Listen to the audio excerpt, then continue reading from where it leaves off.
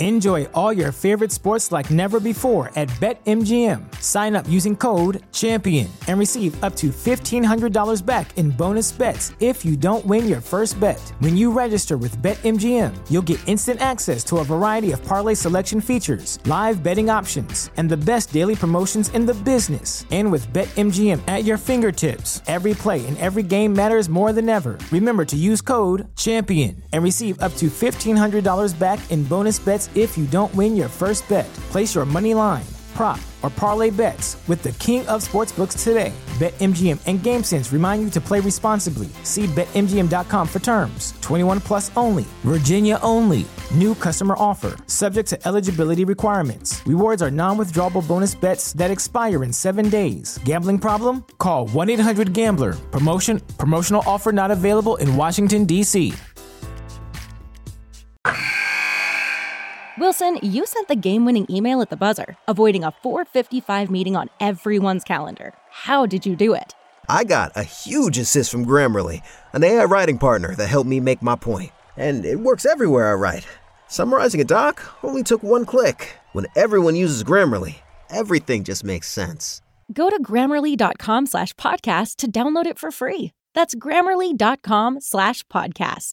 Easier said, done. Coming off the bye, the Baltimore Ravens ready to take that long stretch into the postseason. It's mid-November. Thanksgiving is around the corner. The Ravens are 6-3. Lot to discuss this week on Pod Like a Raven.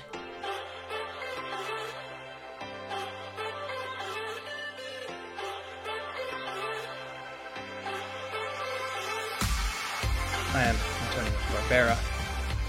After a weekend of no Ravens football, I felt a hole in my soul over the weekend, and I figured out it was that there was no Ravens game to root for, cheer on, stress eat, stress drink, pass out, take a nap, wake up, have a 10-point lead, and then who knows what happened after that. And I'm ready to discuss football again with the fellas, preview a game, lot to talk about in the NFL world, some interesting preview notes for the Ravens against the Panthers. We've sort of circled the drain on that one in terms of how many different outcomes that game could have. And then we're also at the halfway point for the Ravens, and we are going to go over the players, the team's performance, give out some awards, and then do some of our games as well. So let me bring in my two co-hosts, starting on the West Coast. It's Jace Evans. Jace, a peaceful weekend for you, just in terms of heart pressure, or I should say blood pressure, or not? No, it was a delightful weekend, Antonio. I love the Ravens, obviously, but you are right. They add stress to my life in many ways. Is that healthy? Who's to say? But it happens. I can't control what happens when I watch the Ravens. No, it's great to just watch some of these games. You have the red zone going, early games, late games, and you're just watching football. And to not have a vested interest in really any result just makes for great watching. You just watch that Bills-Vikings game, which I know we'll talk about a little bit more later, and just go, wow, that's fun. And, and my emotions aren't really wrecked either direction. It was just a good time. So, yeah, I too miss the Ravens, but sometimes it's nice to have these refresh weeks, and you just kind of lay back, and you don't get the negative added pressure to your life. And on the East Coast, Tim Horsey. Now, for those of you, I feel like most of the listeners may know this, but some may not. Tim works in the world of football, European football, not American football. And the World Cup right around the corner, so a lot going on for Tim these days. Tim, hopefully that meant that a bye was maybe just at the right time for you as you guys ramp up prep for what is going to be a busy month with the World Cup. Yeah, it's funny, Antonio. The World Cup's coming. I was at MLS Cup in LA last weekend as well, so it's just been a whirlwind. And that would have been smart, to spend my weekend maybe doing some extra work, chipping away at some things that I could have gotten ahead of. Monday mornings, Mondays especially, are always a very busy day, whether it's, Premier League, MLS Cup final like we talk about, the World Cup, which is in, as you listen to this on Tuesday, 5 days away. It starts on Sunday, people. I know it's ridiculous because, the entire thing is corrupt. What did I do? I spent the entire weekend playing God of War. And so I didn't get any prep done. To the point, game's amazing, by the way, for all my nerds out there. You know this already. But it was a nice kind of, I needed the mental health break of not having to deal with work stuff, so I put it into slaying Norse gods and then watching Red Zone on my iPad, and it was lovely. But now, as we sit here on Monday evening recording this, I am just beyond stressed.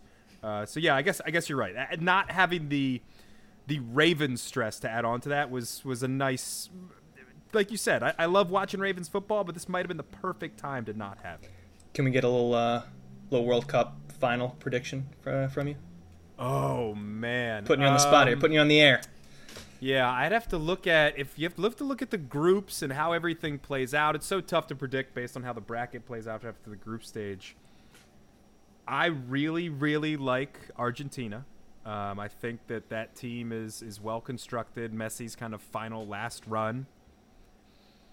And I don't want to say Brazil. That would be a fun final, obviously. Two teams that hate each other. I can't say Italy for Antonio, unfortunately, because North Macedonia exists.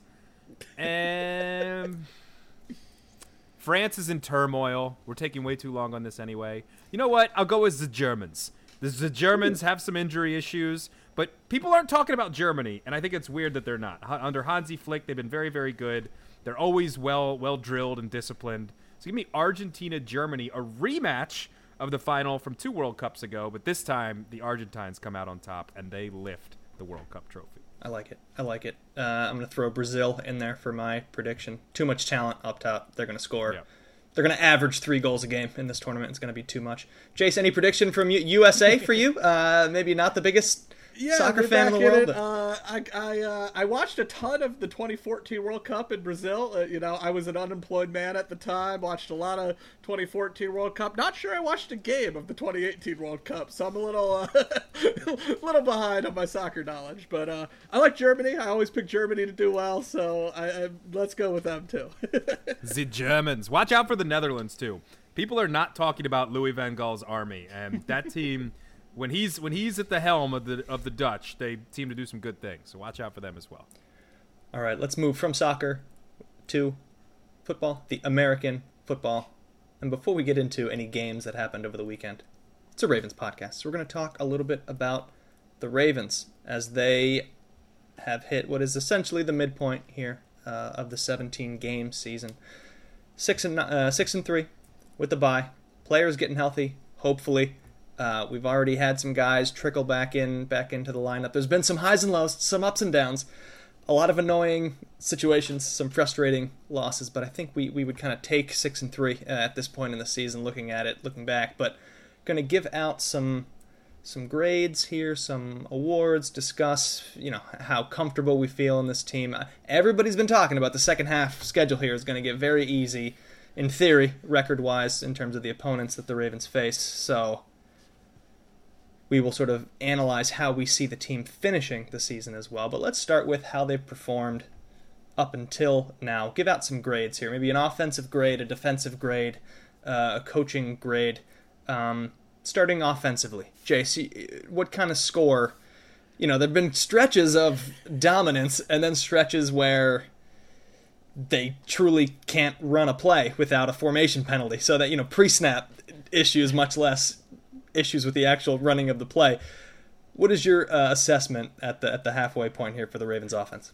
So I landed on a B because, like you said, they started the first, I think, 3 games of the season. You'd say they might have had the best offense in the NFL. They were incredible. Lamar was firing. He had those back-to-back games, like 4 touchdowns, 5 touchdowns against the Patriots. It just looked really good.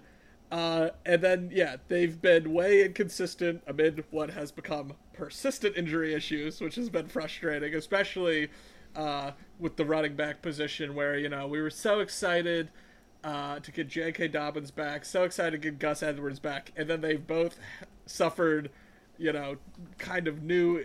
J.K. is kind of a re-up of his existing injury, but just both injured again, and we saw, especially when Gus was in there, just how dynamic he makes them.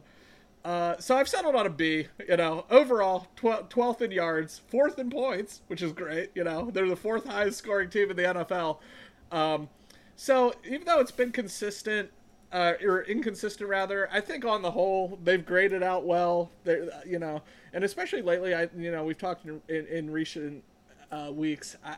This kind of return they've done to sort of a 2019 style attack. I've been in favor of it, and I think it's really helped them to play a full, well-rounded game. I don't think it's a coincidence against the Bucks and against the in the second half against the Bucks, and then just last week against the Saints. I think they had their most complete games of the year. They're back to running the ball dominantly, number 2 behind the Bears, who are basically only running the ball in terms of rushing yards.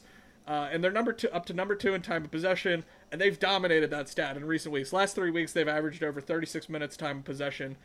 So I think they're rounding into form with their rushing attack. The return of Ronnie Stanley has really helped with that.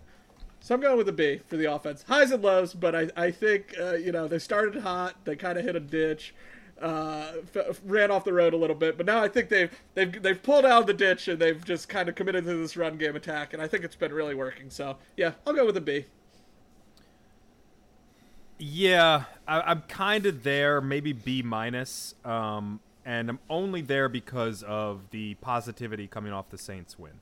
I think if that was kind of a ho-hum, they got it done in the end, and we're still super worried about the injury concerns, I might even go solid C, despite how good they started. And injuries have to take you have to take these into account with this. Bateman being out for the year. Who the hell knows when JK's coming back, and if he's going to be J.K. Dobbins or which is a mini what's annoying Tim, what we all predict for J.K. Dobbins. J.K. Dobbins hasn't done it yet. So we just have to stop assuming that even though his agent Zach Hiller wants us all to know on Twitter how great he is, we have to stop assuming that he's going to be some superstar and see it first. But despite that, the injuries to him as well, Lamar's kind of up and down play. I'm going to go B-, and would probably be a C without that, again, positivity that we got heading into the bye, and the fact that there are some worries that this rushing attack is great. That's fantastic. But I was listening to some stuff today while doing work, and there's a team that we probably are going to face in the playoffs called the Tennessee Titans, who stop everybody against the run. And there's going to be teams in the playoffs, once you face these good teams, once you get over a schedule that, again, as Antonio alluded to, a regular season schedule that includes 2 games against the Steelers, the terrible Broncos, the terrible Jaguars, Baker Mayfield and the Panthers, which we'll get to, and the Falcons.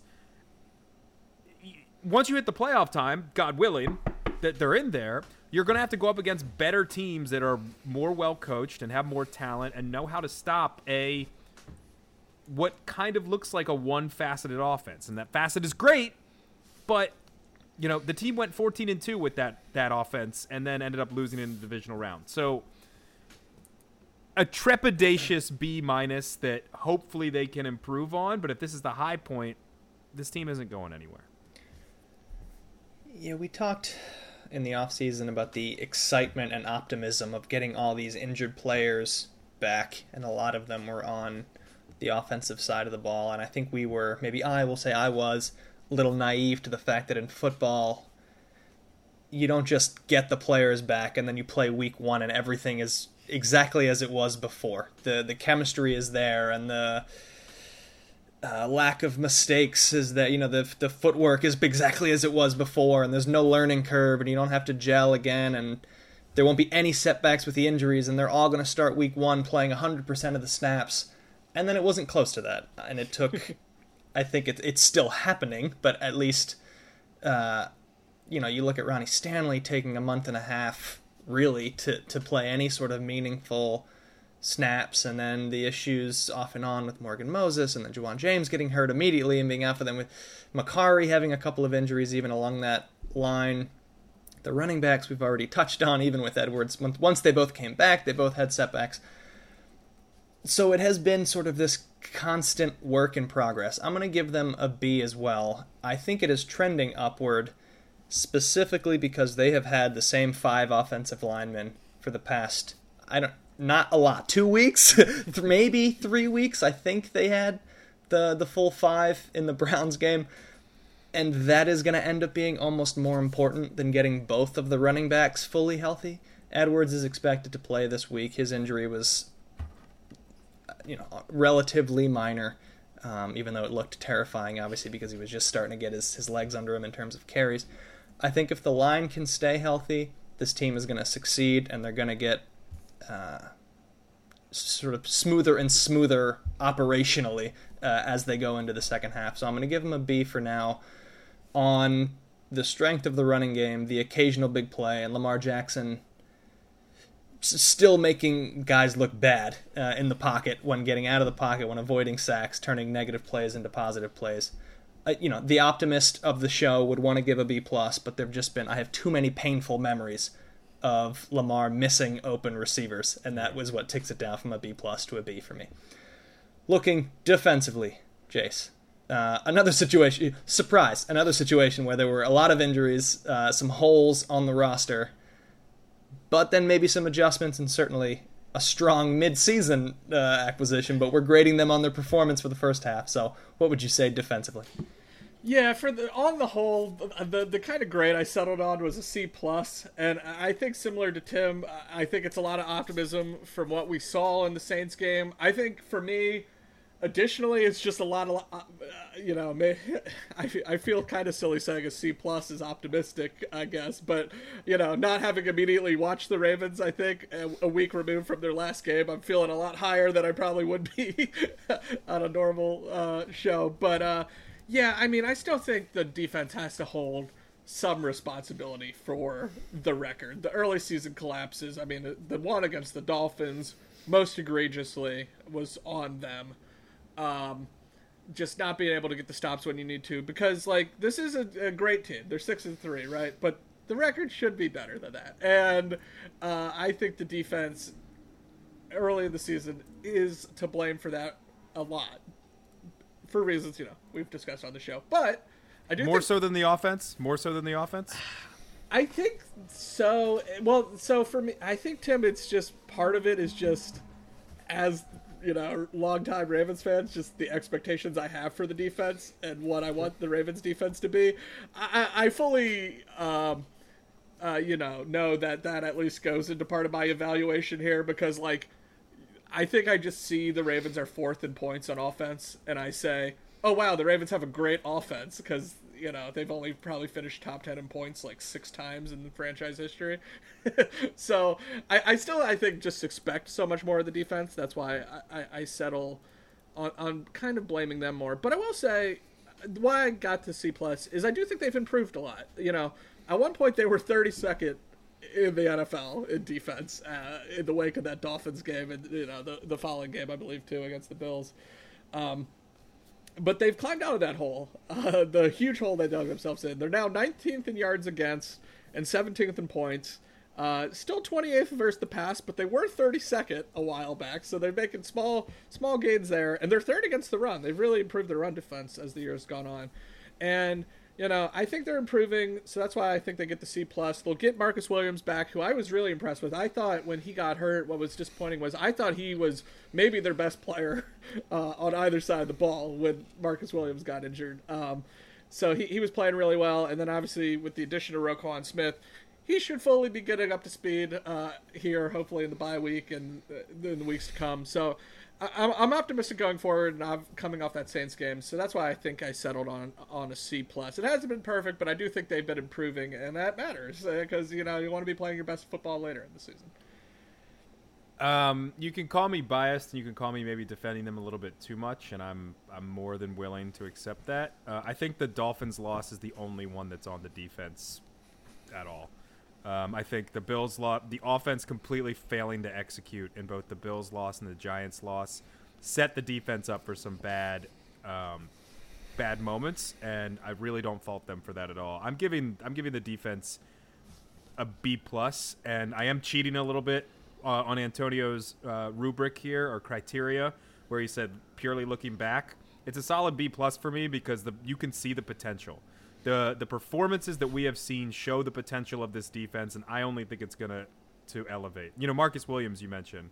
My girlfriend is looking for a Ravens jersey, doesn't know who she wants to get yet, and Marcus Williams is top of her list right now. And that is I didn't say anything. That came out of her mouth, and I was like, great idea. Let's get the 32 because he's awesome. I agree with Jace. On a big deal, so he's going to be, he'll be around for a few years. And that as well, the 5-year deal, which is always nice. Roquan Smith, just go back and listen to last week's episode again, and I could just repeat my thoughts. That guy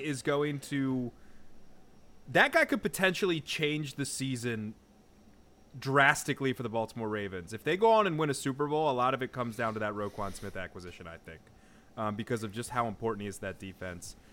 Mike McDonald is getting he's kind of getting a grasp of things. He looked like, in that Dolphins game, like a 5th grader who was lost in the mall because his mom went to Annie Ann's and he didn't know. Now he looks like a competent defensive coordinator. They're getting some guys back. Ajabo is coming. Jason Pierre-Paul has been good. Justin Madubuike, Calais Campbell. We've talked about the front 4 or 3 or whatever, the defensive linemen for a long time now. Tyus Bowser made an impact already. They're getting after the quarterback without rushing 12 guys. That's something that just you don't see very often. You haven't seen very often from this Ravens team under the Wink Martindale regime. I think that this is the unit that takes them to a Super Bowl if they get there. And I see in the same way that I almost worry about the offense, kind of maybe leaning into the run game a little bit too much against weaker opponents, and then you get to crunch time and you're like, oh God, we're facing the Bills and the Chiefs now. This is not working. I think the defense will feast on the likes of Baker Mayfield again. I'm so happy they're starting him. We'll get to that later. Trevor Lawrence, a terrible Russell Wilson, Kenny Pickett twice, Deshaun Watson, who hasn't played football in 2 years. This defense is going to feast and then ride that momentum into the playoffs, and look at Patrick Mahomes and look at Josh Allen and look at Ryan Tannehill and look at Tua Tagovailoa and go, we are not scared of you. And we are going to come and we are going to be the bullies in this. Josh Allen, you flounder in close games. We do not. We are here to beat your butt up for 60 minutes. And I think this defensive unit, I'm going solid B+ based on what we've seen and the potential that's there. And by the end of the season, if all things play out right, and I know I'm being probably a little bit too optimistic, but if everything plays out right, that unit is the A++ unit that lifts the Lombardi for the Baltimore Ravens. Yeah, it's a good way. It's a good way to look at it. If I do the Tim's version of it, I would probably grade it even higher of what this defense has looked like lately and how they're rounding into form and what they could do. I'd probably do an A-, I guess. But giving the grade on the previous games themselves, I go back and forth. I mean, I'm looking through the point totals the last 6 weeks. 23 against the Bills with a couple of turnovers, I should say. 17 points allowed against the Bengals in a win. 24 against New York with a couple of short fields. 20 against Cleveland. 22 against Tampa with a late touchdown when the game was pretty comfortable. 13 points against New Orleans. It looks good. That's sort of an ideal situation. If your defense is giving up 20 points a game, you're probably winning most football games, especially with our offense and the talent and the style that we play. And then I just have so many moments that I look back at where the defense just fully collapsed at the most important moments and gave up these horrendous drives. Or in the Saints game, the complete lack of concentration on a simple play where multiple players, for different reasons, just stopped trying completely. And the 10-point leads that were given up a bunch of times. Then I go through the individuals on the team who have disappointed defensively. Odafe Oweh, supposed to make the leap. He's regressed, I would say.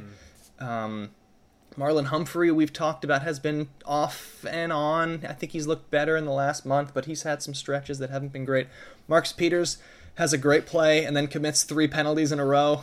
So that's kind of been that experience there. Jalen Armour-Davis was supposed to be maybe an interesting middle round starter and essentially is benched and gone a month into the season. There's been some disappointments there. I'm going to give it a B-. I'm actually a bit lower on it. But seeing the last few weeks and how they've rounded into form, how they've put some pieces together, how Kyle Hamilton has improved. That was another name that in the first month and a half I would have said was, I did say, was a little bit frightening, but he's picked it up. I think they're putting him in the right spots also to maximize his talents and hide some of his liabilities. And then they've just made the right moves. Jason Pierre-Paul is a small move that was at the right time, and he's, I think, exceeded any expectations that they had for that type of player at this point in his career, getting Roquan, obviously. So it's a B- for actual performance, but I would bump up to an A- for what that defense looks like now and how I feel about it going into the second half of the season. And then lastly, coaching. A grade for how the coaching, and maybe you can throw intangibles in here if you want, special teams, whatever you want to have, but that sort of final piece to a team and how the Ravens have done with that. So this is probably the hardest category to give a grade to, because some weeks you asked me, it would have been a solid F, and other weeks it would have been an A+. So I ultimately landed on a B- because I think the improvement has been there throughout the season on both sides of the ball, which is kind of what you want. Certainly Mike Macdonald's unit, as we've kind of just talked about, it's been getting better. I think he's been doing a better and better job. And I think Greg Roman, too. You know, he gets a lot of guff, I guess, on this podcast. And certainly we've criticized him on and off for years at this point. But I think with, like, some of the injury problems that they've had, I think they've generally done a pretty good job responding to them this year. In maybe ways they didn't quite do as well in the past. And even issues that annoyed me, certainly week one, I think we remember all the clock issues, the late breaking huddles. They actually have largely improved that. That's been, until they had that freak out sequence last week, basically been kind of a minor issue that they were kind of, able to correct. So B- might be a cop out, because I've certainly been frustrated, and we've had conversations about how this season, how it might be time to make a major change. But I think if we just look at where the Ravens are record-wise with what they've been dealing with the injuries, they're 6-3. They're in first place in the AFC North. John Harbaugh is a good coach.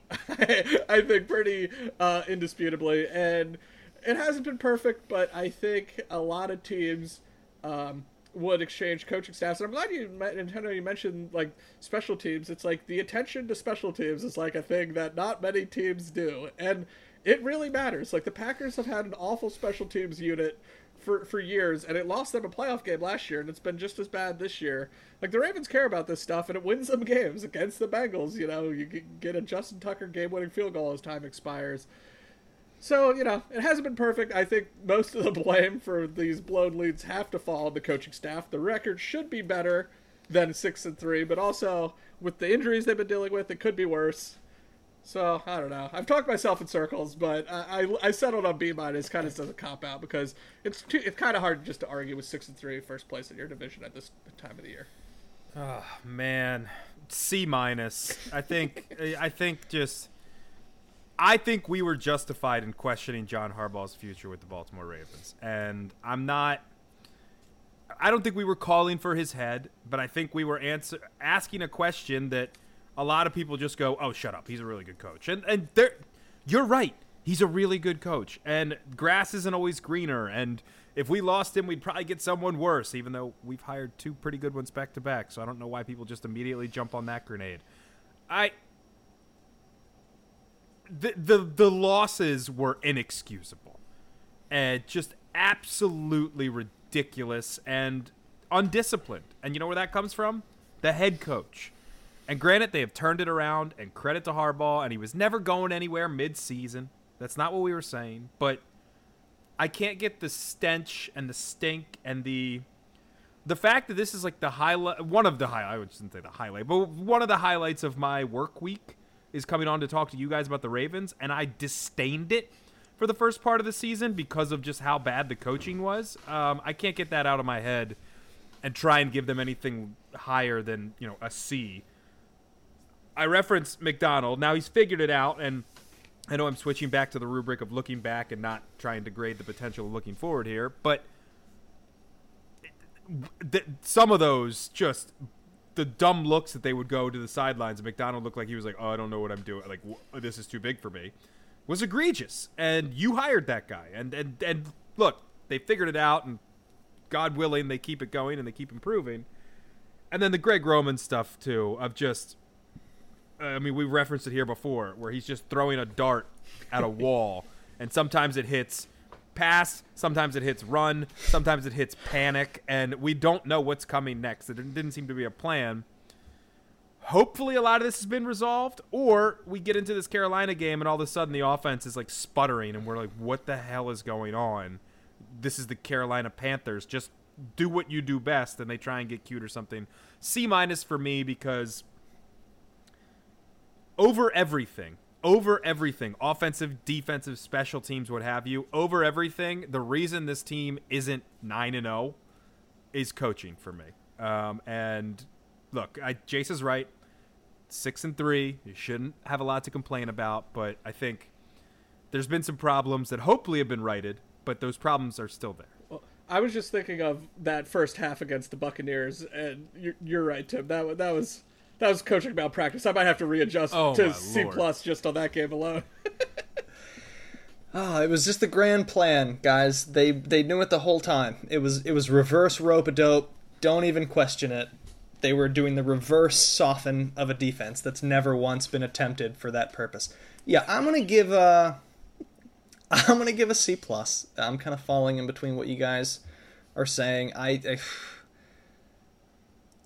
is a self-promotional call out here, but everybody remembers when I tracked all 20 mistakes that the Ravens made against the Giants, that at a certain point it doesn't fall on the players when it's that many mistakes as a collective. That's the whole purpose of a coaching staff, is to not have these mistakes. So that's a sour taste. The miscommunicating how to handle the end of the Bills game with Odafe Oweh leaves a bad taste. 10 of 11 defensive players knew to let I think it was Singletary, let him score so that the Ravens could get the ball back, except for Oweh. And then they changed that narrative into, well, actually, he was trying to get the ball out. I don't really believe that. But so that's been the bad. Mistakes, lack of communication. The Miami game, miscommunicating. Yes, they're young players. Either don't have them in there or have worked out the communication with these rookies so that they don't give up, the only thing that they couldn't give up, which was big plays in rapid succession. So that's been the bad. The special team stuff, Jace, I think is maybe the biggest positive. The more football I watch, which has gone up over the years, the more I see other teams essentially just be atrocious with special teams on both sides, both in like receiving the ball on special teams and getting rid of the ball on special teams, between penalties, fumbles, kicks going out of bounds, first of all, kickers missing makeable field goals, the lack of concentration on extra points and things like that. Some of that is a positive for the coaching staff as well. Harbaugh, that's his bread and butter. He essentially waits for a return man to fumble a football, and their Ravens NFL career is over for the most part. So the Ravens do that a lot better than most other teams. It's in the coaching staff's DNA, so that gives them a little bump. And I'm going to stop at C+. I think that's my final my final grade for the coaching staff. And, opportunities for them to improve on that grade in the second half of this season. All right, one award to give out, and it's MVP for the Ravens. First half MVP. It can be who you like. I've gone last for these grades, so I'm going to go first for MVP and then turn to the two of you. And I'm going first kind of intentionally here because it's easy, I would say, not to call out Jace here at all, it's easy to pick the quarterback of a team when the MVP has to go to a player on the team when they touch the ball every time on offense, and it's Lamar Jackson. So I'm kind of, statistically, yes, he's produced the most for this team. He's the best player on this team, and he's the game-breaking talent. But I'm going to go elsewhere. I'm going to go defensively, and I'm going to go with Justin Houston. He has played 6 out of 9 games. He has 8.5 sacks, which leads the team. It's in the top 5 in the National Football League. He is being used in the best way possible, given his age and veteran status in the league, and he has gotten 150% out of the snaps and position that he has been put in. Justin Houston, you're going to play fewer snaps. You're going to play mostly in pass rush situations. We need you to get sacks because we're the thinnest at that position. And he said, sure, great, and has 8.5 sacks in 6 games, which, by the way, is most on the team. I have this up in front of me. Is most on the team by 5 sacks. There are a couple of Raven defensive tackles at 3.5 sacks, and this is another reason that he is my MVP, is that this was supposed to be a different player. This was supposed to be your second year, first round draft pick who has been absent. And I am gonna, you tell a little mini what's bothering Antonio. If I see another tweet about how Odafe Oweh gets held a lot, and that's why he's not getting sacks, I'm going to lose my mind. Every player, every defensive lineman or edge rusher, whatever, in the National Football League gets held a lot. Happens pretty much on every play. One of the 4 defensive linemen, one of the 3 linemen, whatever, rushers, is getting held by an offensive lineman, and it's whether or not they call it. Beat that. Be better than that. You're a physical freak first-round draft pick. Like, you know who they hold? Watt. J.J. Watt gets held a lot and still makes plays. So I'm just not hearing that. Justin Houston has taken that spot because if he was not on this team, he was signed in the offseason to a 1-year deal. Imagine what the pass rush would have been in the first half of this season with what we've seen from Oweh. It would have been a disaster. And instead, Houston has been a guy, a legitimate stud pass rusher in limited snaps, limited games. The QB hits are there as well. I think he's going to put in a strong second half of this season. And that's my MVP. When we previewed this season, looking at, wide receivers was going to be an issue, and then outside linebacker was going to be an issue. He has been a solution, a big solution there at a 1-year cheap deal, and has essentially saved the day at that position group. I'll just jump in here because Justin Houston was my answer as well. I think that it is remember when we were betting over-unders for Justin Houston because we were complaining that they literally did nothing but bring him back, basically, and drafted an injured rookie, and then Odafe Oweh is just supposed to be the guy. And I think we set the over-under at like 5, and we were kind of like, I don't know. He has 8.5, and we're at week 10. And Antonio nailed it. He's been doing it in limited amount of time, and he's taken that role. He's clearly, based on all the stuff you see on social media and what have you, a great influence on these guys too. Staying a good leader on this defensive unit, staying after practice to help with the likes of Ajabo and help with the likes of Odafe Oweh, which hasn't really translated, and helps with these guys to help them teach their craft from a savvy veteran. So I'll just expand it out a little bit. And I'm going to go with the pass rush, just in general. I think the pass rush for this team, based on what we've seen, based on the former coordinator that we had, and no shade against Wink Martindale, I loved him, and he's doing great stuff up with New York, and good for him. The fact that they have been able to not have to bring the house every time and still create significant pressure in big moments. Looking at you, Matt Judon. I know you lead the league, but get them in games that matter, and then talk to me. The fact that they've been able to do that and get off the field with creating pressure in brilliant way. I think about the Marlon Humphrey sack, where I think it was the Tampa game, I believe. I can't remember. One of the games recently. They're all just World Cup is coming, guys. My mind is completely frayed. It was on a 3rd down while the team was driving. They dialed up the pressure at the perfect time. They dropped their 2 defensive tackles in Matabike and Calais Campbell, confused the offensive line. It was the Saints game. It was the Saints game because it was Cesar Ruiz as the center. And Marlon Humphrey comes off the edge and generates the sack. And it's dialing up that in the perfect moments that helps win games for this football team. I'll just read this out. So it's 8.5 for Justin Houston. Matabike has 3.5, Campbell 3.5, Patrick Queen 3.5 as well. And credit to Mike McDonald for using Patrick Queen for what he is, a piss missile, and saying, you know what, run right up the middle, and this is how you're going to get sacks. Here are all the Ravens through the first half of the season that already have registered sacks. Houston, Matabike, Campbell, Queen, Brandon Copeland, sure. Odafe Owe, Josh Bynes, Jason Pierre-Paul, Kyle Hamilton, Travis Jones, Marcus Peters, and Marlon Humphrey. They are finding new ways to create pressure rather than just bringing everybody because they don't have this super elite guy, and it's working. So Houston is my MVP, but a shout out to a wider unit as well in that pass rush. And again, Mahomes, Allen, you know what you need to do? Generate pressure without sending everybody. And the Ravens are showing that they can do that, but they can also, maybe send 4, but it's not the 4 you think. It's 2 corners and a linebacker coming from here and a defensive tackle coming from here. It's not just the 4 guys that are down or your 2 defensive ends, what have you. And it's gotten really creative, and I've been really impressed with the way they've been able to get after the quarterback. So pass rush as a whole with a special nod to Justin Houston. Houston currently tied for 4th in the NFL in sacks with his 8.5, and the Ravens as a whole are 10th in sacks, which I feel like hasn't been the case. I admit I feel like I must feel some envy watching our AFC North rivals with guys like Myles Garrett and TJ Watt, just these absolute stud defensive ends. But you guys are right. They're getting the pressure this year in a way they haven't in a few years. So that's encouraging to see.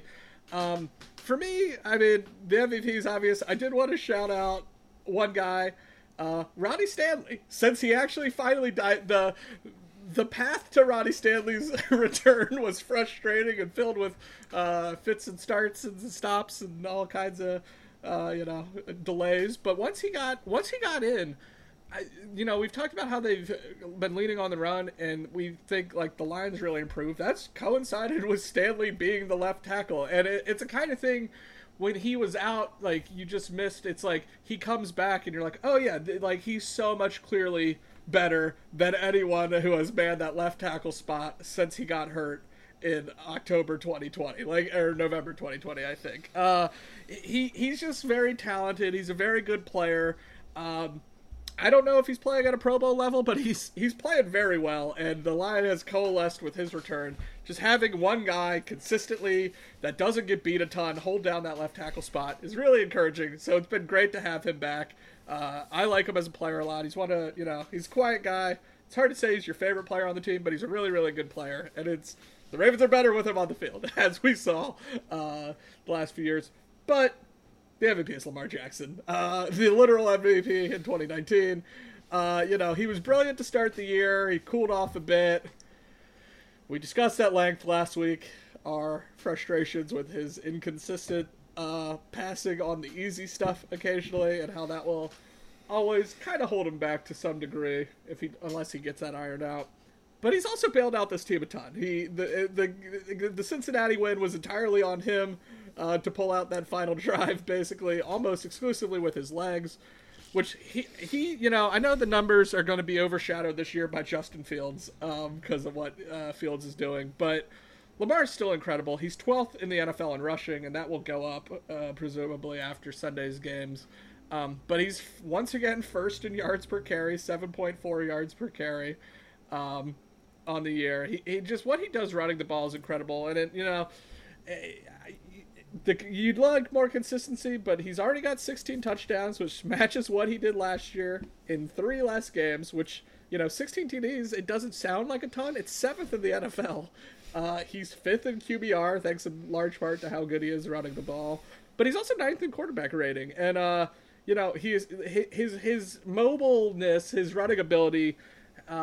Has saved the line. He's been sacked 20 times, but his sack yards lost are the second fewest in the NFL for anyone who's started 9 games behind Justin Herbert. So his escapability is so important for this team, and I think more than ever, the entire offense is pretty much on his shoulders on a week-to-week basis. Certainly when Gus and JK aren't in there, Gus especially, but yeah, I don't know. I think this team would be lost without Lamar Jackson. He's 43-15 as the Ravens starter. When Lamar Jackson plays, the Ravens win. They're 6-3. It's not always pretty. The numbers aren't great. His completion percentage is actually the lowest it's been since his rookie year. But it's still, 62-63%. But Yeah, it's just Lamar's Lamar's the MVP. He's their most important player. They don't win. This is probably like a 2-win, 3-win team if he doesn't play this year. They're probably 3-6 right now if Lamar's hurt. And yeah, it's dumb. It's simple though, and I hope they work out the contract extension sooner than later. You had to. You had to. Okay. All right, last thing to do here is just quickly, before we sort of turn away to the Random Raven, sort of reassessing the win total expectation. The line to start the year for this team was 10.5. I think both my co-hosts picked 10, and I either said 11 or 12. I may have said 12. I may have said 11. I don't remember. Obviously, the second half of the schedule softer than the first half, but this is the NFL, where every game is harder than you think it should be, regardless of opponent. So, what are your guys' sort of revised win total expectations? Have they changed? Are they the same for the team by the end of the season, now that we've seen one half? I'm going higher. Certainly, I believe I had 10-7 in second place in the AFC North. I do think the Ravens win the AFC North, and I think they'll go 12-5. I think they'll finish with 12 wins. They should beat the Panthers, which we'll talk about. They should beat the Jaguars. They should beat the Broncos at home. I'd like to think they'll sweep both of the Steelers, but we'll see. That's TBD. So they'll beat the Falcons at home. I hope, but I definitely see them losing 2 of their 3 AFC North road games, whether that be to the Steelers, the Bengals at the end of the year, or the Browns. One of those games, that will be the Browns with Deshaun Watson. They will lose 2 of those 3 games. They're the 3 remaining AFC North road games. But that still, I think, they should win the rest, so I think they go 12-5. I'm around the same where I was at before, and I think a lot of that is because, I think they're making the playoffs. I think they're most likely winning the AFC North, which are 2 things that we shouldn't discount by any stretch of the imagination. But last week on the podcast, I said I'm so glad the bye is coming now, because it's not going to be a week of look at the Ravens, look at the Ravens, look at the Ravens. Well, you know what it's turned into? I listen to a lot of sports and NFL podcasts. There's a whole hell of a lot of look at the Ravens, look at the Ravens, look at the Ravens. You know what that means? The Ravens are going to screw it up. They're going to, guys. This happens. Let's look at this schedule. Baker Mayfield and the Panthers might lose to them. Marcus Mariota comes in and has one game, the game of his life. Maybe we lose to them. Deshaun Watson comes in and Cleveland gets retribution as he throws 4 touchdowns to Donovan Peoples-Jones. Might lose to them. Kenny Pickett might just figure it out against the Ravens, because guess what? I'm pretty sure, has Lamar ever beaten the Steelers? I'm pretty sure he still hasn't beaten the Steelers. Maybe one time. In 2019, maybe one. Thank you. Yeah, that makes sense. The 14-2 year, duh. Yeah, the stat man here helping me out with that one. They did beat the Steelers. Maybe we just lose both of them. It's almost, and I'm a damaged man when it comes to the Baltimore Ravens. So maybe I just think that, it can't be this good. Something's gonna go wrong here, and so because of that, I'm staying the same, because they're at 6-3. I still think they'll finish 11-6, 10-7. They're gonna make the playoffs. They're probably gonna win the AFC North, but I don't think this team is going into the playoffs like, holy crap, the Ravens are the team to beat. Yeah, I'm gonna sit at 11-6. I think 3 wins still happen, annoyingly enough, in the second half. And this could be a situation where they are 11 let me do the math right on this, 11-5 entering that Cincinnati game. It's irrelevant to them, and so they only play their starters, and they lose the Cincinnati game, and that ends up being the 6th loss. The Pittsburgh stuff is going to be annoying. I will inevitably end up picking the Ravens in both of those Steelers games, but the road one is going to be frustrating. I'm afraid of the Jacksonville game on the road. I don't know. Whenever the Ravens travel to Florida, I get nervous for various reasons. And there will be, and then the Cleveland game are probably the 3 that I'm most concerned with. So I'm going to put them at 11-6, and try to be, politely surprised when they go slightly better than that. All right, that's it for the first half. We're through the bye. We're on to Carolina. But first, let's go through the Random Raven. Tim is up this week. So, Tim, who do you have for us? All right, here we go. Clue number 1. This Dunbar High School product was drafted in the second round of the 2001 NFL Draft. And for those of you that might not be local to the Baltimore region, Dunbar is a famous high school in Baltimore City. I'm going to read out this stat, and I apologize. This makes clue number 1 a bit longer, but this is off the Wikipedia page, and you have to hear this. Listen to the high school career of this random Raven. Quote, he was USA Today's Player of the Year in Maryland after recording 208 tackles, 136 solo, 16 sacks, and 8 interceptions as a senior. He also caught 34 passes for 567 yards and 3 touchdowns. He led his team to back-to-back state championships as a junior and senior and was named the Baltimore Area Defensive Player of the Year after both of those campaigns. He was also regarded as one of the country's top 60 basketball prospects and led the Poets to 4 straight titles, averaging 20.4 points, 10.7 rebounds, and 8.1 assists per game as a senior, which is insane. I know it probably doesn't help you, but I just wanted to... 208 tackles. I know it's high school. 16 sacks and 8 interceptions in one season. Incredible. All right. I feel like that's just making a tackle on every play. Like that. Pretty There's much. only so many plays in a high school season. It's just that guy every time. Clue number 2. After that stunning high school career, this player went on to play at Florida State. He ended his collegiate career with 289 tackles. So, again, he almost did that in one season. 289 tackles and was a semifinalist for the Butkus Award, a third-team Football News All-American, and a first-team All-ACC selection. He also led the Seminoles to the national championship game where they ultimately lost to the Oklahoma Sooners. Clue number 3. Before his lone season with the Ravens in 2005, he spent 4 seasons with the St. Louis Rams. Clue number 4. In that one season in Baltimore, he started 15 of 16 regular season games and finished with 97 tackles, 4 sacks, and 3 pass deflections. And clue number 5, and I teased this the last time I did a Random Raven, and maybe you don't remember. This player wore the same number as my last Random Raven, Albert McClellan, Brad Jackson, and Antoine Barnes.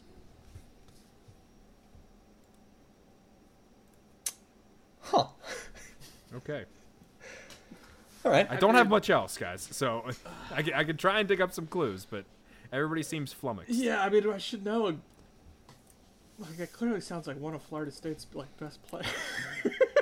He was on the Wikipedia page, defensive captain and leader and all that stuff. He would have been on their 99 title team as well. Yes.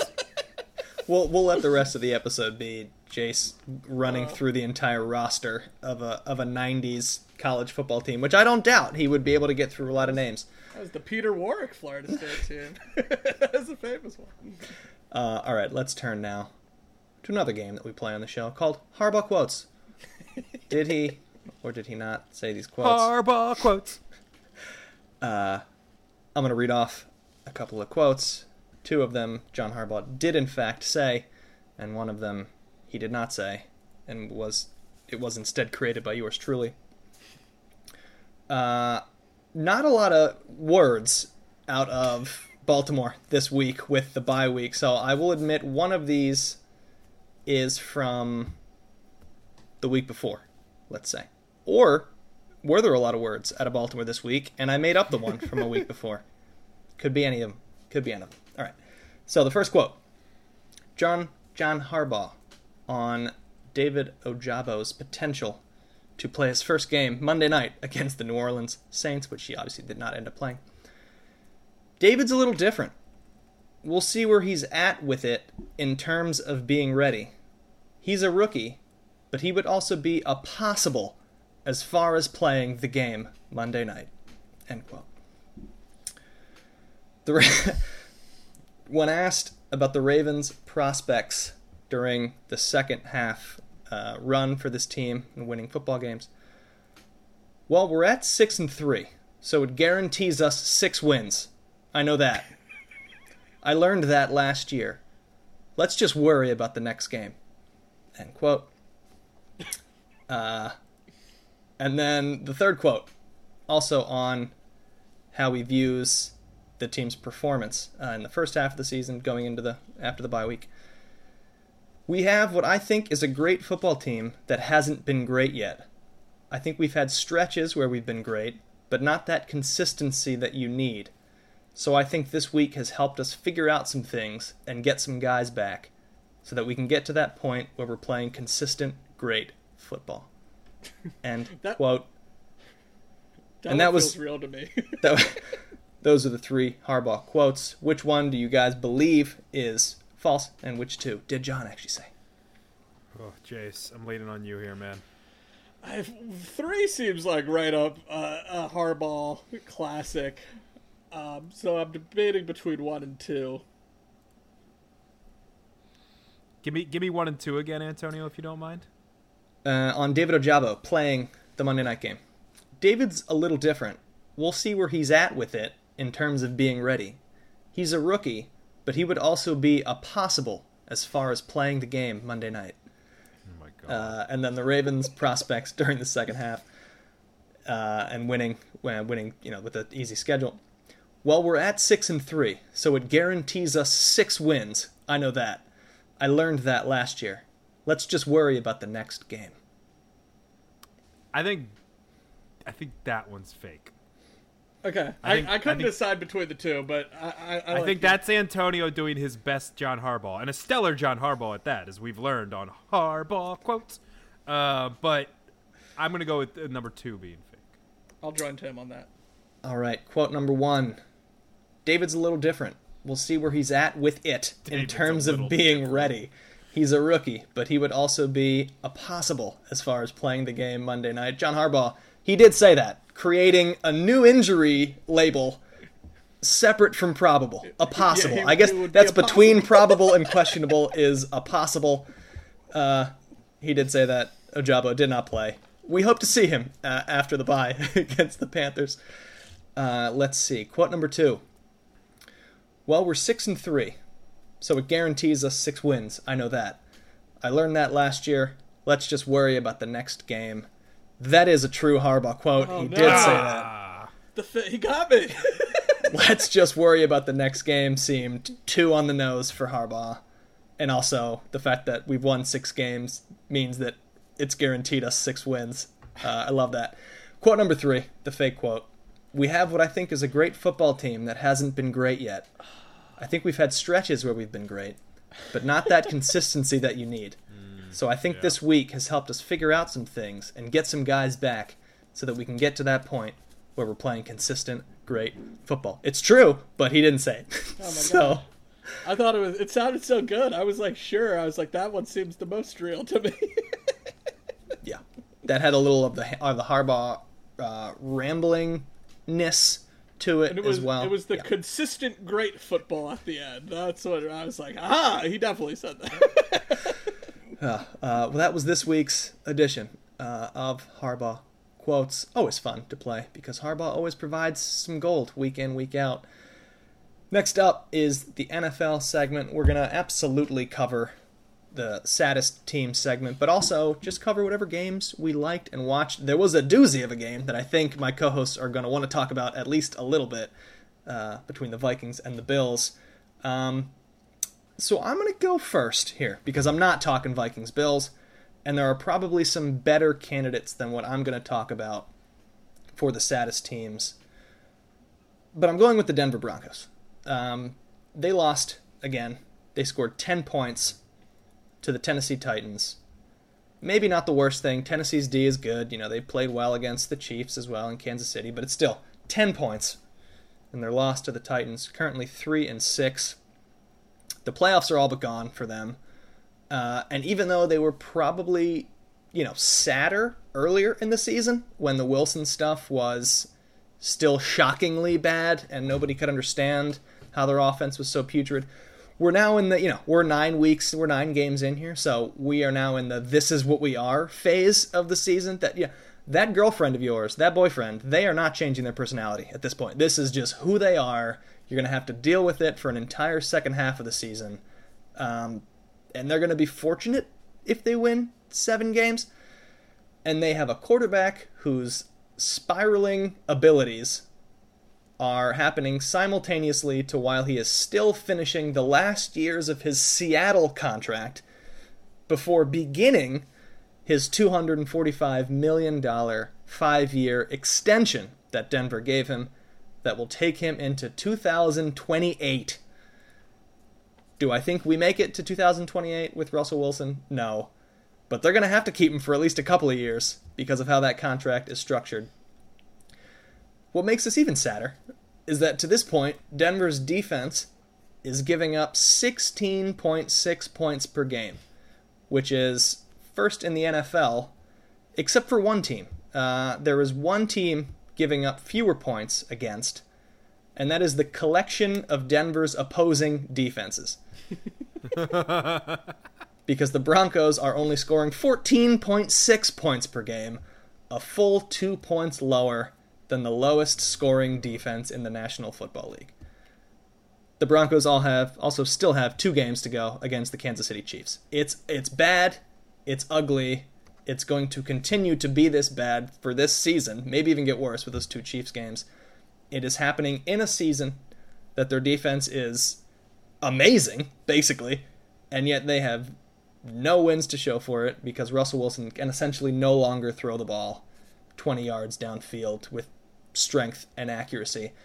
And we haven't even gotten to the 5-year deal that he has with the Denver Broncos. This is bad, and I love it because they were in theory going to be a contending team that the Ravens are going to have to deal with in the AFC, another one of the great quarterbacks, in the AFC. That is no longer the case, but the Denver Broncos, the saddest team in the NFL. The Wilson's part's especially shocking. Like, you laid it out. You don't often see a team with the number 1 defense in points against and the number 1 offense, or the number 32nd offense in points for. Like, even the darkest days of the Ravens, I don't think they ever pulled that double off. The offense at least managed to get to, like, 25th most years, like just by virtue of having a defense that good. Like, you should have the ball in like decent positions a fair amount, and like I didn't think Russell Wilson was like great last year, but like now I feel like I'm rethinking everything I thought about Pete Carroll. Like, I always liked Pete Carroll as a coach, but it was like, is Pete Carroll like the greatest coach in the NFL to get Russell Wilson to play at a Hall of Fame level for 10 years and then he immediately turns into a pumpkin? Like, it seems improbable, and I just don't get it. I do not think Nathaniel Hackett is long for this job because of the fact that they are committed to Russell Wilson so hard. We play the Broncos in a few weeks. It's going to be ugly. That game's going to be a hard watch, I think. It's going to be... I think the winner of that game scores around 18 points. But for me, for the saddest team of the week, I'm actually sticking with the team that still manages to come behind the Broncos in their division, the AFC West, as the Las Vegas Raiders, who at 2-7 are actually the second worst team in the NFL at present, behind only the Houston Texans, who are hurtling towards that number 1 overall pick.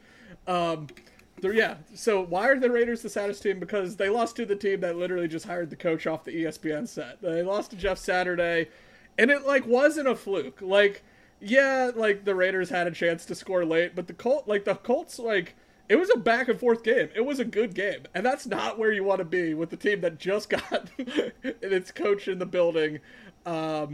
That week. And there's some things to say about the Colts side, namely that they made the smart but confusing decision to return to Matt Ryan after Frank Reich was basically barred by Jim Irsay from playing Matt Ryan. So hard to figure out what's going there. But still, if you're the Raiders, and specifically if you're Josh McDaniels, this is not a game you could lose. Against the team you jilted, you left at the altar in 2018, told them you accepted the job to the point that the Colts announced they were hiring Josh McDaniels. They announced a press conference for it, and then he left. It's just tough. I do not see McDaniels being the coach of the Raiders beyond this season, and you bring in Devontae Adams, you bring in Chandler Jones, who really hasn't done much of anything this year. Adams has been good, but it's just not been enough.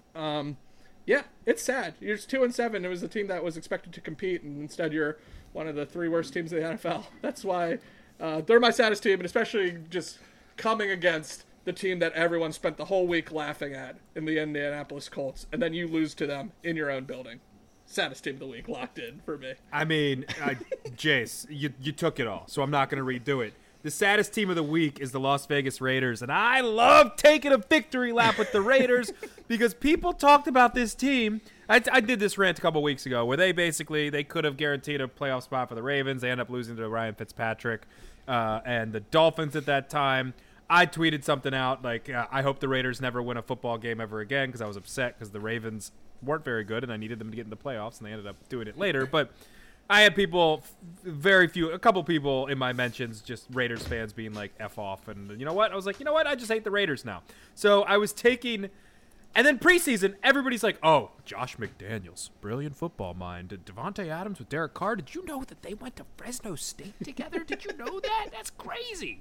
And everybody just assumed that this team, who couldn't stop anything, who had the worst offensive line of any of the quote-unquote competitors in the preseason, thought that they were going to contend in this difficult AFC West, which, by the way, it's just the Chiefs again, guys. Like, we should have known this all along. And now they stink. 2-7, Josh McDaniels.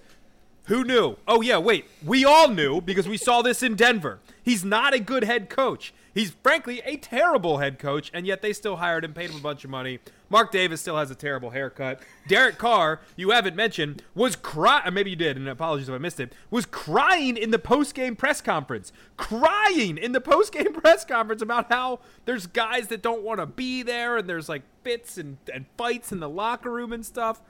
The Raiders are a dumpster fire, and there's no way to improve it at the minute. And, you know, it's funny. I was listening to some podcasts this morning, kind of preparing for our show, and while I was knocking out some other work, and they're mentioning the Raiders' bad season should have been last season. They had the tragedy with, not for Henry Ruggs because he's deservedly in jail for what he did, but the tragedy surrounding the Henry Ruggs incident, all the John Gruden crap. There was some other higher up in the organization that got in trouble as well. Then they promote Rich Bisaccia, and this guy leads them to the playoffs and to a tight game against the Bengals, who represent the AFC in the Super Bowl. Leader of men, a guy that you want to be in a foxhole with, as they said on other podcasts as well. I think Pardon My Take interviewed Booger McFarland and said, Rich Bisaccia, top 5 guy you want to be in a foxhole with.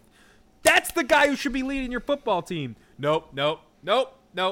We need the man who failed already when he left Bill Belichick. We need that guy. Bring that guy in. And you know what? You lost to a leader of men. The Jeff Saturday hire, ridiculous. Completely just asinine at the time. But then you look, he's been helping with the offensive line a little bit as well. He's been advising them in some stuff. And then you watch the clips of Saturday in his press conferences after the game. You want to play for that dude. That just is a simple you get it type of hire with Jeff Saturday. And will it work? Who knows? It's just an interim thing. I don't know. But I tell you what, already after one game, he's a way better head football coach than Josh McDaniels. And yeah, plus add in everything Jace just said. Saddest team of the week, Las Vegas Raiders. Book it. Yeah, they kind of like karmically deserve this season because they had this great interim head coach that was exactly what the team needed at the time, and then they thought they were better than that. They thought they were better than him. They thought they were better than that, and they brought in a coaching cancer as opposed to trying to, even if they didn't keep Bisaccia, try to get that type of coach again, and instead they got a guy who is notoriously a bit of a weasel, and it has not gone well. So, is this the end of the Belichick coaching tree? Like, do people finally stop trying? No, his son will get hired somewhere obnoxiously while Bill is still there coaching because he'll be 80 years old and is still coaching. Yeah. All right. So that's gonna do it for. Actually, do you guys want to talk about the Vikings? Yeah, go for it. Yeah, I want to talk a little bit about the Bills and the Vikings. So if you didn't, we're not going to recap the entire game, but the Bills, who have been a dominant team now for a little bit of time, showed their true colors once again and very much built it. And look, this is a very hot takey Monday topic, but I think there is a legit topic about Josh Allen in close games. Now, how hurt was he?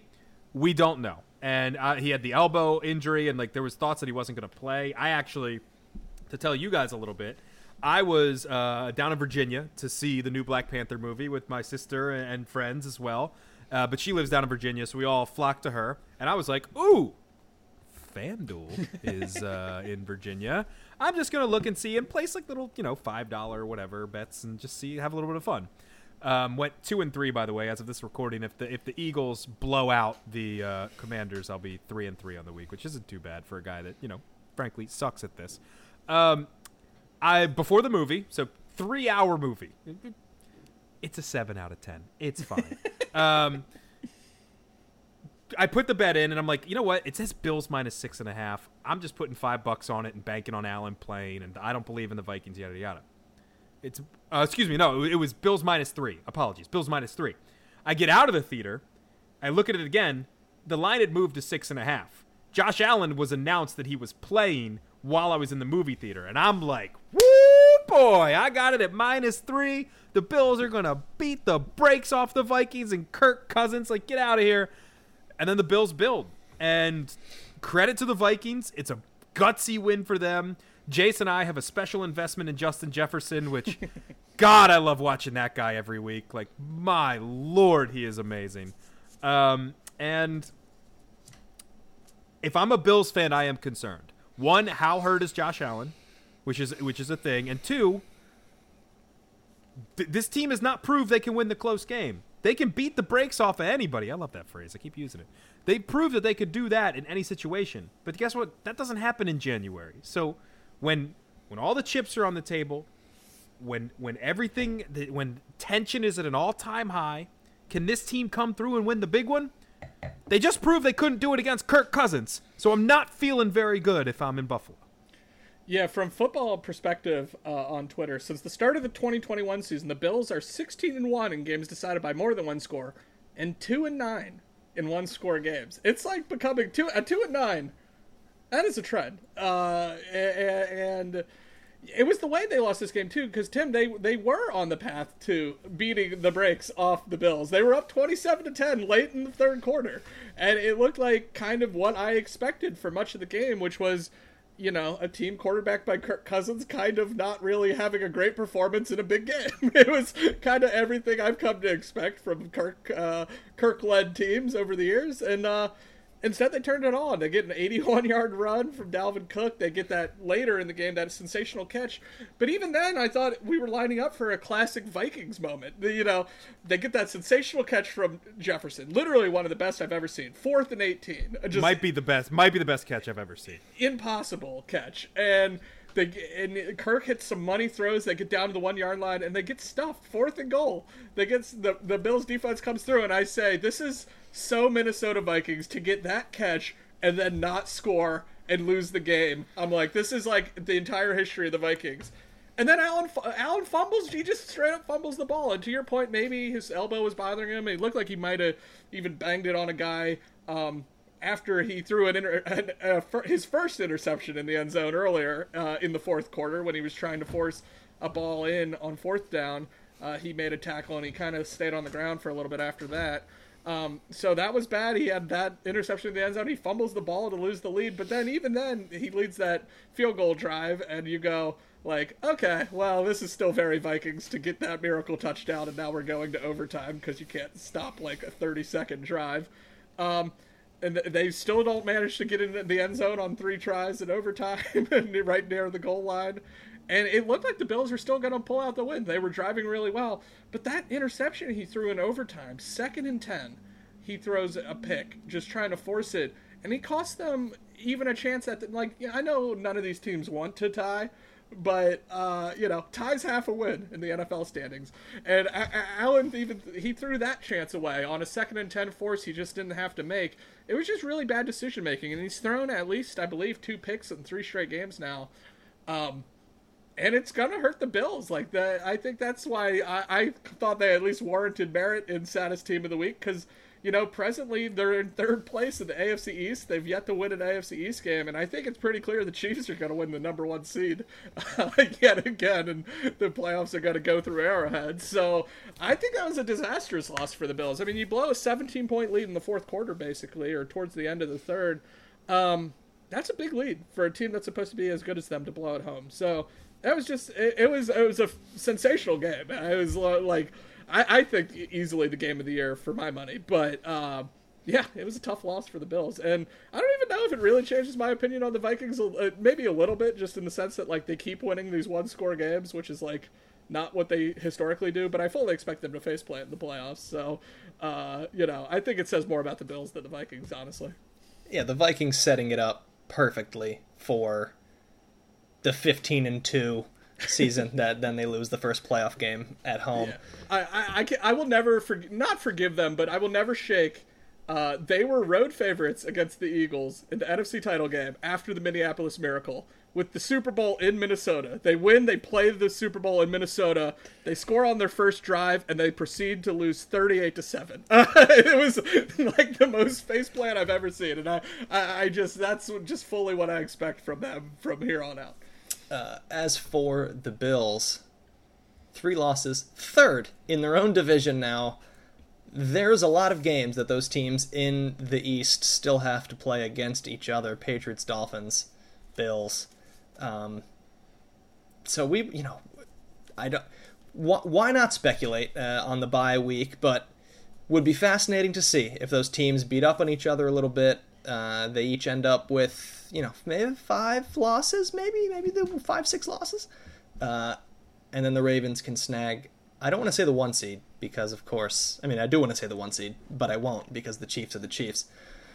Even though they have a couple of tough games coming up down the schedule too. So, but it would be great. I kind of view it as everybody thinks the Chiefs and the Bills are the sort of the class of the AFC.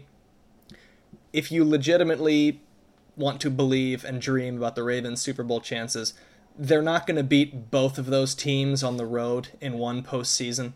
So can we jump one of them and have one of those home games, assuming it would be amazing if we only had to play one of them in a postseason somehow, but can the Ravens get to the 2 seed to either get the Bills at home or not have to face either Bills or Chiefs? So I'm looking ahead wildly, and with that, let's take it like John Harbaugh. Let's just worry about the next game. Ravens hosting the Carolina Panthers. Panthers are a weird team this year, man. They started the season with Matt Rule and Baker Mayfield. They lost some ugly coin flip type games. They fired Rule very quickly. Baker got hurt and then benched. They traded Robbie Anderson. They traded Christian McCaffrey. They promoted P.J. Walker to starting quarterback. He's not that good, and yet they've won some surprising games. They blew out the Tampa Bay Bucks. They're 3-7 and are 2 games out of first place in the South and own the tiebreaker against the current leader of the South, Tampa Bay Buccaneers. And they currently only have 2 games remaining on their schedule against teams with a winning record. So they're stupidly very into the playoff hunt at 3-7. P.J. Walker now with the high ankle sprain. He is back to the bench, and Baker Mayfield back into the starting lineup. And that is how we're going to kick off our preview here. It's the Ravens defense against the Panthers offense and Baker Mayfield. Embrace debate, fellas, because I am going to go ahead and say that P.J. Walker had a 0.0% chance of beating the Ravens at M&T Bank Stadium. And yet I have to say that those numbers go up with Baker Mayfield. I don't like it. He's not good. He hasn't been good for a while now. But is there now a 2% chance, a 5% chance of him doing like stupid, annoying things and getting cocky and running around excitedly?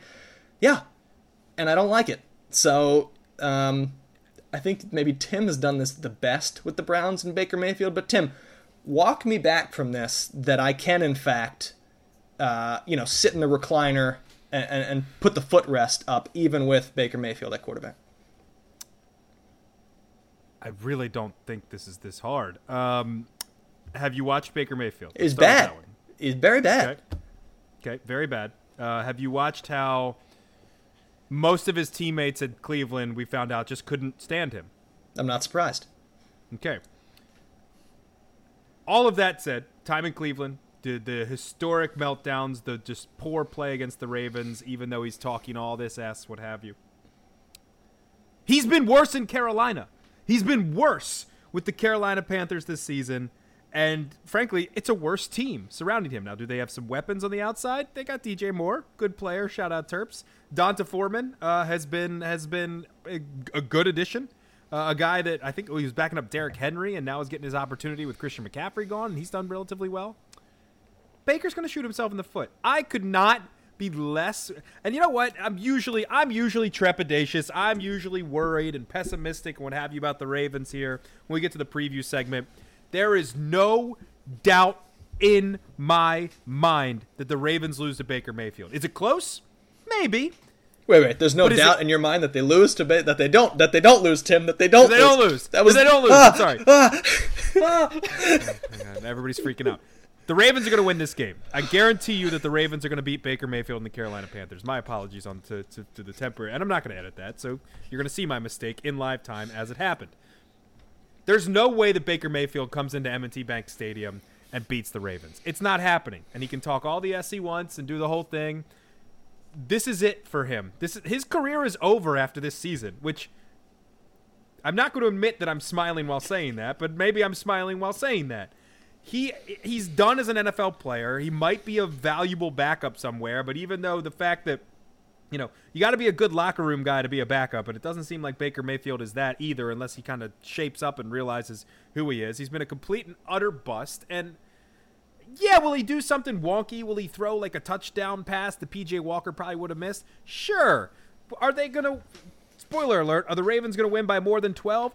No, but it'll be comfortable. And I think that I wouldn't worry about it, my friend. You mentioned in the beginning of the show your normal routine of stress eating, stress drinking, having to take a nap late in the third quarter because maybe it was one too many Tito's and tonics. We've all been there. I don't think this is that type of game. I think the Ravens are comfortably up 14 to 20 points the whole time, and then there's a garbage time touchdown at the end to blow everybody's bets. But the Ravens win this game, and we're just, it's like the Saints game last week, where we're just kind of like, yeah, maybe a little nervy at the beginning, but yeah, we're good. I appreciate your faith, Tim, because I don't quite share it as much. I do. I do. Guys, it's Baker Mayfield. Hold on. This is the whole thing, Antonio, at the beginning of the season. Oh, the Carolina Panthers could be feisty. Got to look out for the Carolina Panthers. And I said the same thing on this show. Baker Mayfield is leading this football team. And guess what? I don't get a lot of stuff right. I was right about that. And they are horrendous, even with the couple of the wins that they have. So just, guys, come on. It's fine. Everything is fine. I got to jump in here for a second. Hold on. The Carolina conversation was about their over-under being 6.5. I don't know. You were saying playoffs. And that's still in play. By the way, at 3-7, they have to go 4-3, and they again have 2 games against winning teams with a winning record, including the Ravens. 7-10, I think, still very much on the table. So I'm going to take a pause on that because that was the Carolina can. We were doing over-unders of wins, and 6.5 it was their number for that. So we will see how that goes. Jace, your thoughts on Baker Mayfield in this game? Well, so I don't disagree, Tim, that he is having his worst season of his career by far. His 56.6 completion percentage, easily his lowest. He has his lowest yards per attempt of his career. He's been really bad, and probably one of the worst quarterbacks in the NFL, like you to consider a starter. But I just looked this up because I was curious, because I agree with Antonio that he puts at least a little more fear in me than should P.J. Walker have gotten the start in this game. And 4 of Baker's 5 highest yards games in the NFL have come against the Baltimore Ravens. 4 of his 5 highest single game yardage totals have come against this team. And I could see him pulling some more dumb crap out of his butt for a team that is coming off a bye and maybe potentially overlooking the Panthers or thinking they'll cruise to a win. I agree with you. The Ravens will not lose this game, but they also will not win it by 12 points. But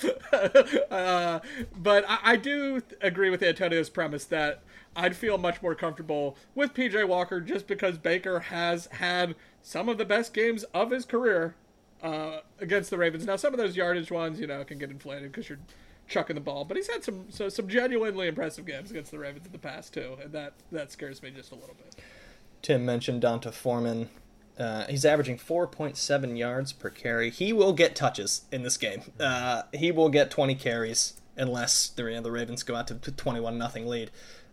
The Panthers essentially have to get him going early to have any sort of chance to get offensive flow. They're 2%. They're 2 out of the 100 simulations are D'Onta Foreman gets 5, D'Onta Foreman gets 4, D'Onta Foreman gets 6, so that then Baker can work off of play action and he can work off of 3rd and 2s. If it's 2nd and 10s and 3rd and 8s, this game is a blowout. So we will see. The Ravens have done very well so far this season at limiting the dominant running backs. So that will be the challenge for them there.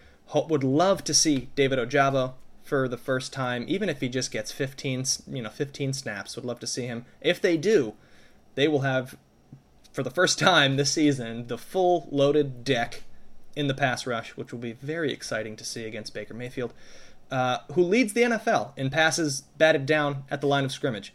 We talked about the dude that we have on this defense, 6'8", 6'9", wingspan of 6'9", 6'5". If I said the over-under of batted balls in this game was 4.5, would you take the over?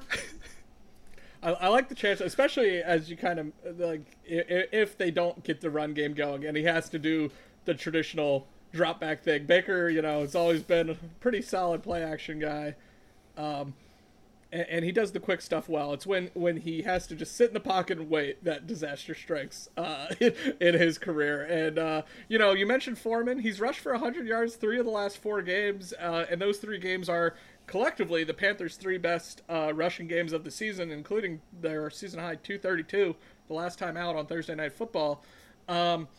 So I'm a little concerned there. Foreman's a big guy. He's been running hard. But as we mentioned, I believe earlier in the show, Ravens 3rd against the run. I do like their chances of kind of limiting him just with all the big guys they have up front. And yeah, I see plenty. If they're batting down Andy Dalton balls, who Dalton's significantly taller than Baker Mayfield, who's listed at 6 foot. I don't think he's that tall. I like their chances. Yeah, I mean, yeah, sure, over. Like, I completely agree that Baker is going to throw it into Calais Campbell and Matabike for the entire game. Let's look at the Ravens offensively against the Panthers defense. Carolina 25th in rushing yards per game allowed. We like that. 20th in passing yards per game allowed. It's kind of been a one-man show for Carolina on the defensive side with Brian Burns. Has 7 sacks on the season. Good tackle numbers. Apparently was untradeable. Didn't matter how many first-round picks. This is all obviously conjecture, but rumors that Carolina was offered 2 first-round picks for Brian Burns, and they said no, he's the defensive cog that we want to build around here. 2 starting corners for this game are both top 10 picks in Henderson and J.C. Horn.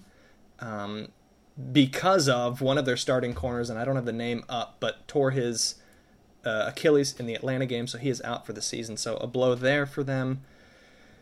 The Ravens should get Gus Bus back for this game. I mean, is it simple for us guys? Is it try to run the ball 40 times?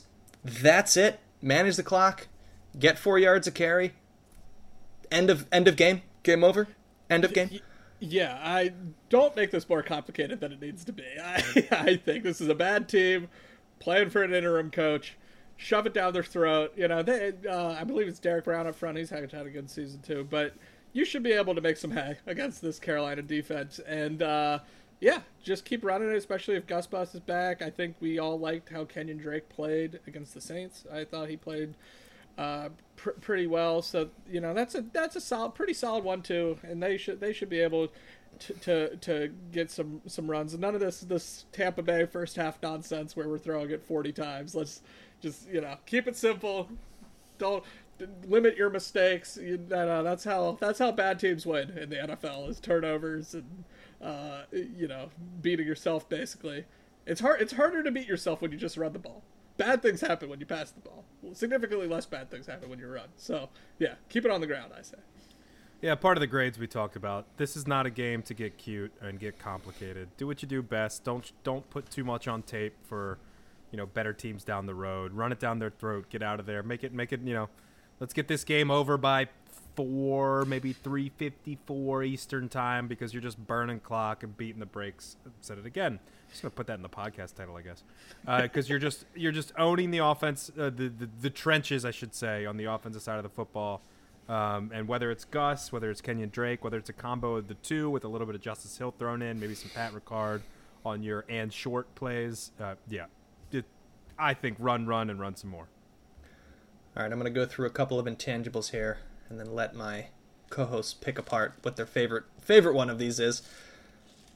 John Harbaugh against an interim head coach. Seems good. Seems like a good sign. Lamar Jackson against bad teams. 22-3 record against teams with losing records. Ravens coming off a bye. Seems pretty good. Now, offensively, will they go 3-and-out in their first two possessions coming off of a bye? Absolutely. Will there be a false start or some formation penalty on one of those two drives? Yes. But coming off a bye generally seems like a good good thing. And then finally, because it has to be said, trap game. Is this trap game? Does it have trap game potential? Trap game. What do you think about that? Am I too afraid of this? Tim has helped with that in some regard. What do you guys think of these sort of intangible aspects? Yeah, I think the Ravens coming off bye as well is a big thing. They beat bad teams. It's at home. I don't see the trap game thing either. I think this is, again, and spoiler, I have Panthers plus 12, but I think it is still a comfortable win for the Baltimore Ravens. It's not a trap game because you should not ever be overlooking the Carolina Panthers for a game at Jacksonville. But that makes it the fact that it's not a trap game makes it a trap game. I see. Kind of some reverse engineering there. So I'm only half kidding about that. But the things I do like coming off a bye. Now, the Panthers are coming off TNF, so they've had a little extra time to prepare compared to normal teams as well. Would have been nice to have them, playing this game coming after playing on a Sunday game. But, I still like the Harbaugh-Wilkes matchup. Steve Wilkes, 5-16 in his career, has had the Panthers playing better, I think, than they were under Matt Rule. But Harbaugh 143-91. That's a difference. A big difference in experience. The Ravens weirdly 2-2 at home this year, 4-1 on the road. But I think this is the chance to start a home winning streak here. Get some dubs in the bank. And then the big one is coming off the bye. I mentioned the Panthers, but in the Harbaugh era, 11-3 the Ravens are after bye weeks. They're great in season openers under Harbaugh. They're great after bye weeks. It's just time to prepare has always been good for a John Harbaugh team. And I think it continues. I don't see them losing this game. I also don't see them winning, in the same boat with Tim. I do not see them winning by 12 points.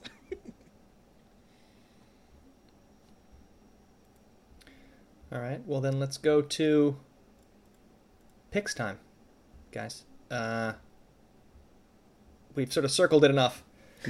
It is Ravens. Believe, Antonio? It is. Can you sense some hesitation here, Jace? The line is Ravens minus 12. Well, let me hesitate some more. Last week, 2-1. Just giving myself some time here. Last week, 2-1 with my picks. Won my teaser, which we love because we love those the plus money games. Won the Dolphins over the Browns. Lost the Cowboys game in what was a frustrating Sunday evening game. 19-12 on the season, people. It's time to hop on. It's time to hop on the bandwagon here. This week, I'm taking the Ravens. I'm taking the Ravens minus 12. And I'm going to run through the Panthers' last 3 games where they gave up. I'm trying to do this in order here. They gave up 138 rushing yards on 25 carries to the Atlanta Falcons. That was in a win. They gave up 241 yards on 39 carries to the Cincinnati Bengals. That was in a blowout loss. They gave up 167 yards on 37 carries in their overtime loss against the Panthers. I think the Ravens run for 200 yards here. I think they shorten the game in that sense. The Panthers don't even have that many possessions. It's probably slow and ugly and sluggish in the first quarter. And then all of a sudden the Ravens have 3 drives in a row that all end in touchdowns.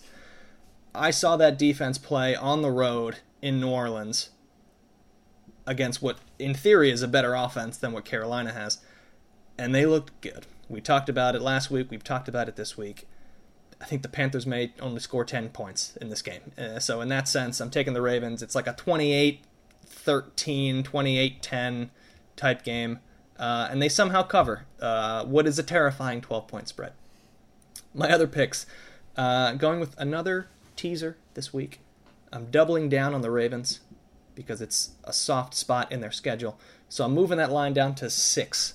So Ravens -6 in this teaser. That's obviously I'm more comfortable with that number. The Eagles, they are traveling to the Indianapolis Colts, and this line is not high enough in my opinion. It is currently -7.5, almost certainly altered by the fact that the Indianapolis Colts looked feisty with Jeff Saturday and won a football game. I love it. I love that that lowers the number for the Eagles. I'm putting them in this teaser at -1.5. Seems comfortable to me. And then the Bills, they've lost 2 in a row. They're a good football team. Josh Allen's a good quarterback. They're not losing 3 in a row, and they're not losing to Jacoby Brissett. So I'm moving the Bills line at home against the Browns from -9.5 to -3.5. So it's Ravens -6, Eagles -1.5, Bills -3.5 in a 3-team teaser.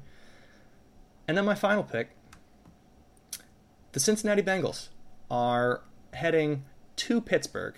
I'm going to try to confirm that. Yes, they are traveling to the Pittsburgh Steelers, and they are 4.5-point favorites in this game, and I'm taking Cincinnati. I think they figured out some stuff on the ground, just came off their bye. Don't believe in Kenny Pickett. Don't care that the Steelers just beat the Saints. Saints are a bad football team. I'm taking Cincinnati. I think they win this game by a touchdown, so 4.5 seems a bit low to me. So I'm taking the Bengals.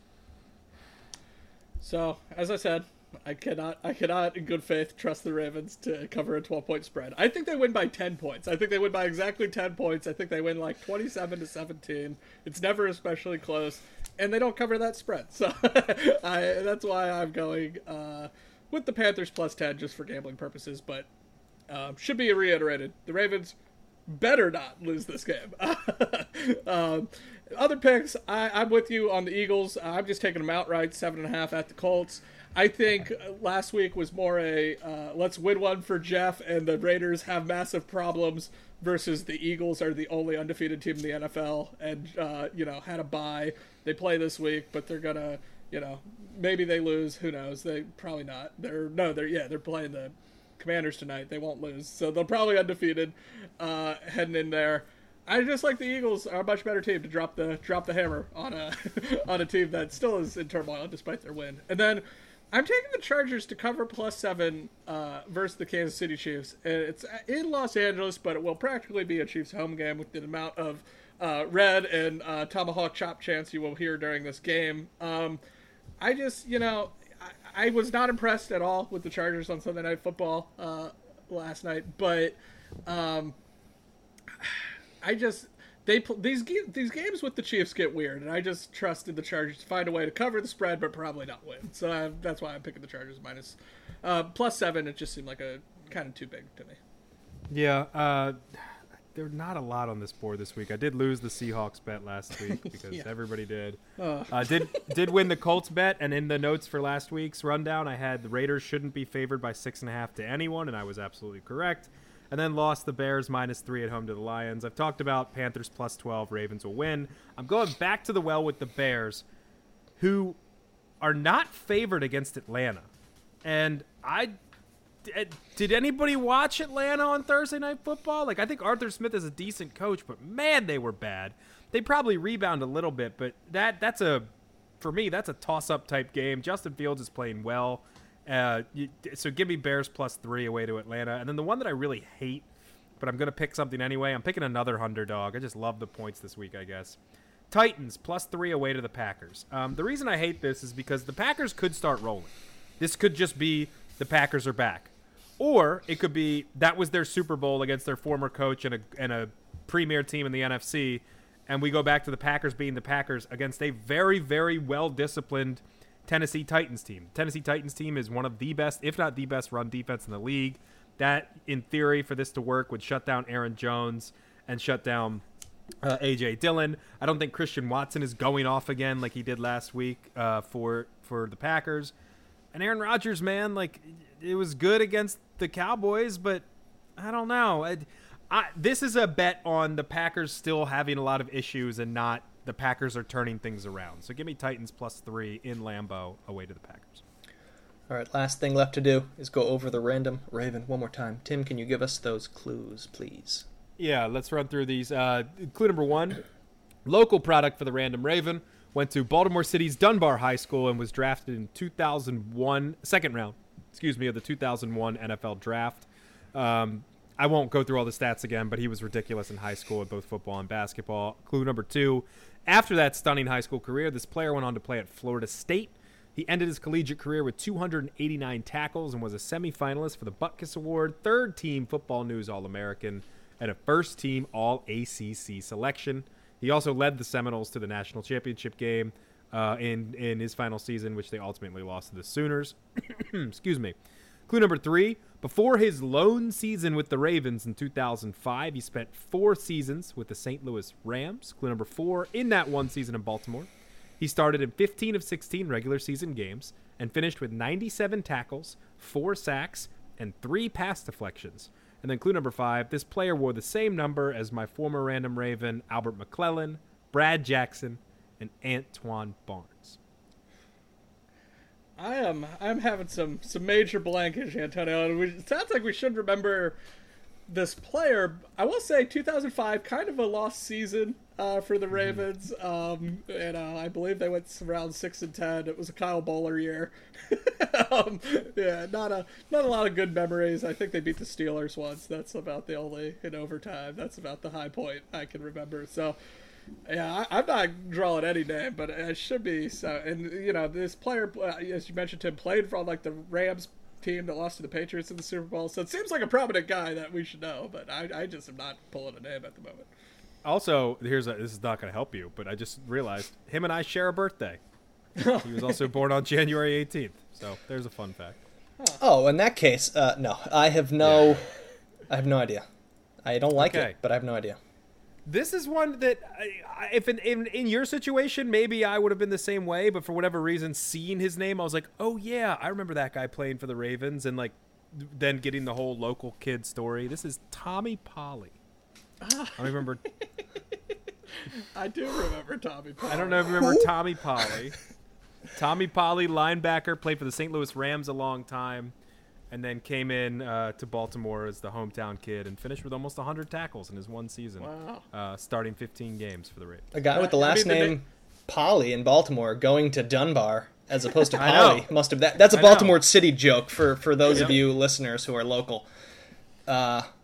Yeah, fantastic. A phenomenal random Raven with legit stats and cred, and I just zero idea from the two co-hosts. I know the name, and I'm pulling nothing visually in my brain.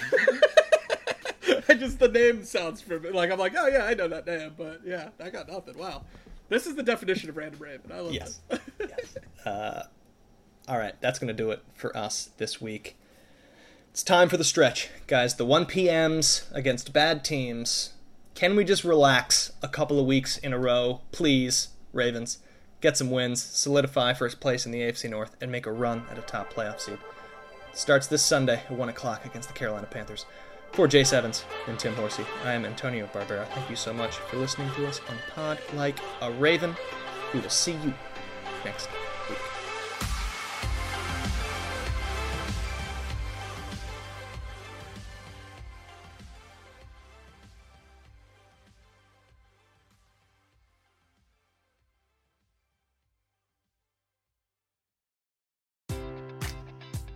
Enjoy all your favorite sports like never before at BetMGM. Sign up using code CHAMPION and receive up to $1,500 back in bonus bets if you don't win your first bet. When you register with BetMGM, you'll get instant access to a variety of parlay selection features, live betting options, and the best daily promotions in the business. And with BetMGM at your fingertips, every play and every game matters more than ever. Remember to use code CHAMPION and receive up to $1,500 back in bonus bets if you don't win your first bet. Place your money line, prop, or parlay bets with the king of sportsbooks today. BetMGM and GameSense remind you to play responsibly. See BetMGM.com for terms. 21 plus only. Virginia only. New customer offer. Subject to eligibility requirements. Rewards are non-withdrawable bonus bets that expire in 7 days. Gambling problem? Call 1-800-GAMBLER.